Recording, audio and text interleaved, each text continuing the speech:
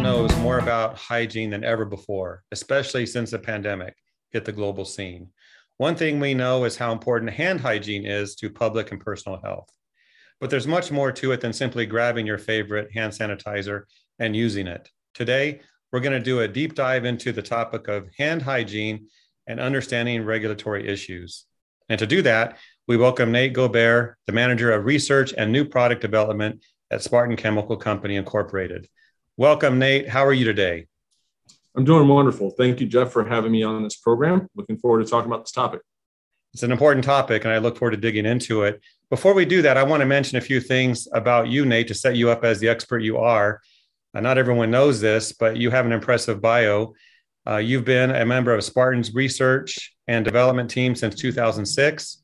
As a formulator, you've added some 45 products or more to Spartan's product catalog, mainly in the laundry and wear wash categories.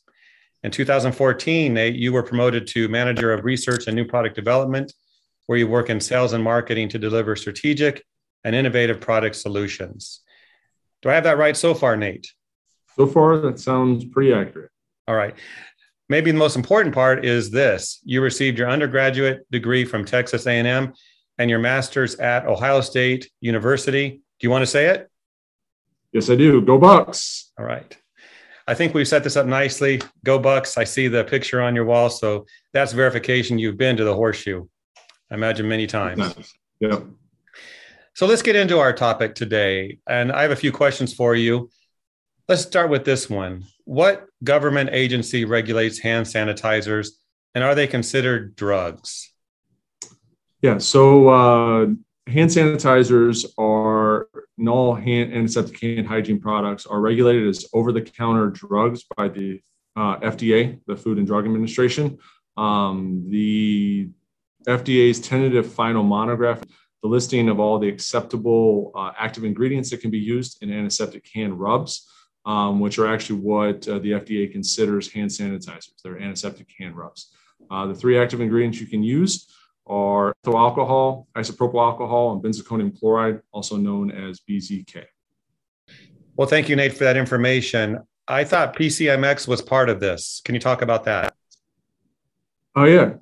It's a very good follow-up on that. PCMX, or chlorxylenol, is an active ingredient that's allowable for antiseptic hand washing, but not antiseptic hand rubs. And hand sanitizers, antiseptic hand rubs are basically the same type of thing. Hand sanitizer is easy for the general public to understand, but those are leave-on active ingredients. So isopropanol, ethyl alcohol, those evaporate very quickly. They don't really stay on your skin.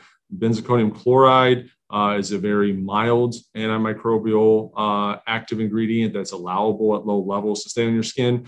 PCMX, while being very effective as an antiseptic hand wash, it can be a little too irritating if left on the skin and not rinsed off. So you can't use PCMX on an antiseptic hand rub or hand sanitizer.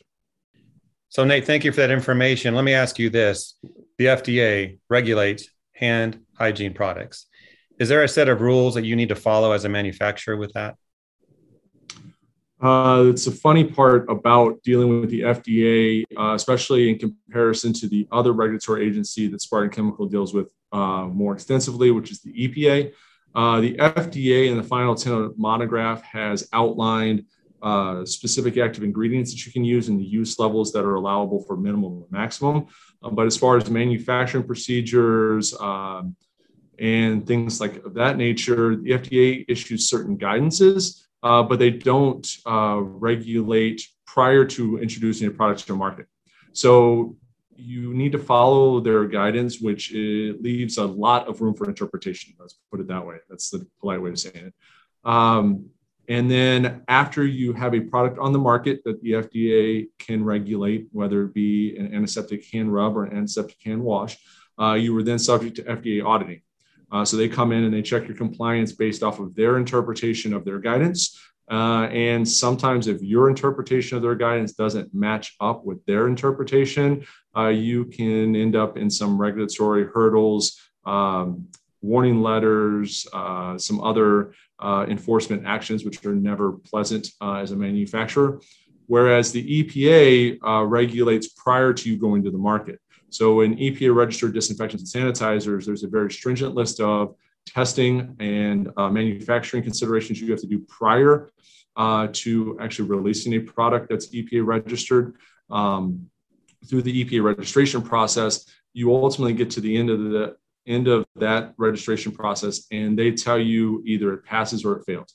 And if you get an EPA registration approval, as long as you manufactured in the way you told them you would do it and manufactured with the ingredients that you said, you're not really going to be subject to a compliance action by the EPA because they've given you their go-ahead before you go to market. So there is there's a big difference between how the FDA and the EPA regulate products. Let's segue a little bit, Nate, into disinfectants. I'm no chemist like you, I'm no expert, but I know disinfectants kill pathogens and bacteria, things that we want dead. Can they be used as a hand sanitizer? Makes sense to me. Oh, no. Oh, please. No. EPA registered disinfectants and sanitizers are meant solely to be used on hard, non-porous surfaces. They are not meant for skin contact whatsoever. The types of surfaces that we're looking at killing bacteria, viruses, yeast, molds, things like that through the EPA, use almost all the raw materials that can be used in a registered disinfectant are not on the FDA tentative final monograph, so they are not applicable for human skin contact. pHs are all over the place with disinfectants. You do not want to use a EPA registered sanitizer or disinfectant on your skin whatsoever. Those are inanimate objects. I've never done it. I just had to ask the question. So I know. That's perfect. Throughout the height of the pandemic, we got asked that all the time. Really? Said, okay, you got this food contact sanitizer. Can I just use it on my hands? No, it's food contact, hard surface, not skin. I'm glad I'm not the only one with the question. Thank you, Nate. You're welcome. If you're not using an antimicrobial hand soap, is it still effective washing your hands? Are you helping prevent the spread of disease and infection?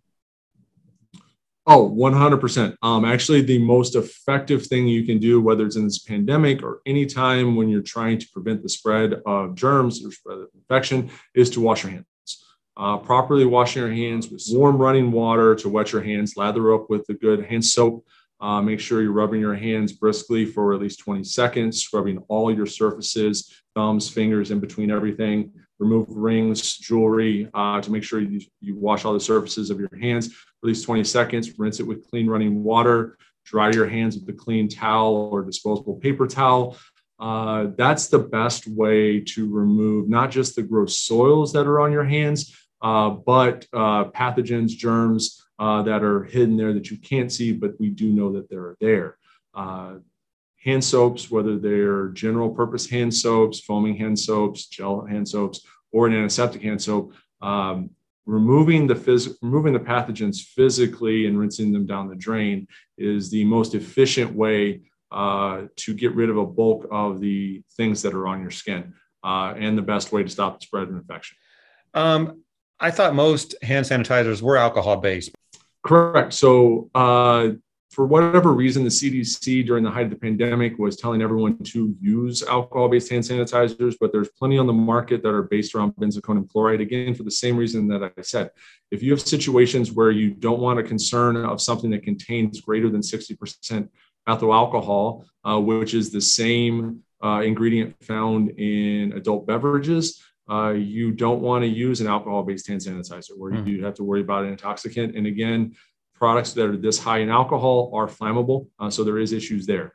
You will also find in many facilities that have floor finished or polished vinyl composite tile, alcohol chews through the floor finish and renders some issues there in facility maintenance. So benzalkonium chloride-based hand sanitizers definitely have their place in the market, just right alongside the alcohol-based ones. Okay. My next question, Nate, is kind of two parts. How do I know if an antiseptic hand hygiene product is going to kill germs? And why aren't there any bacteria or viruses listed on the label like we see with disinfectants? I know you touched a bit on that before. Can you expand on that? Yep. So this comes back to different federal agencies, different codes of federal regulation, compliance, but EPA registered products, you specifically have to test against the pathogens that you're going to market the product to kill.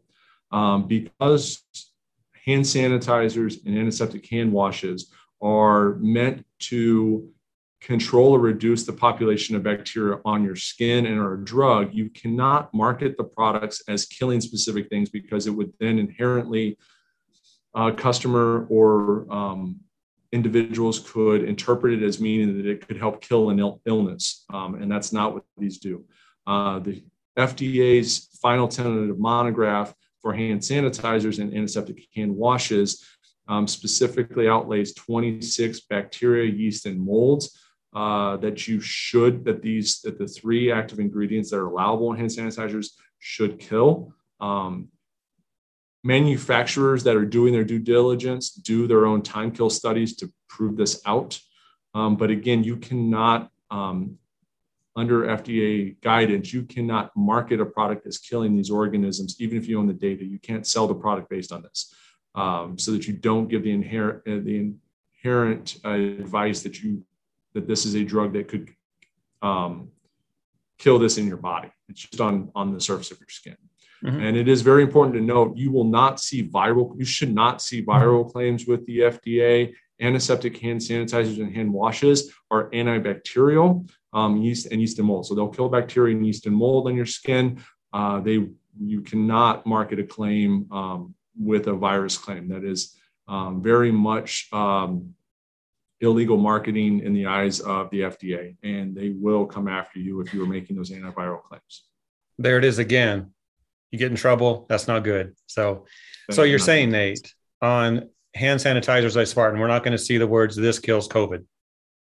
That is 100% correct. FDA guidance, you cannot make antiviral claims with these types of products.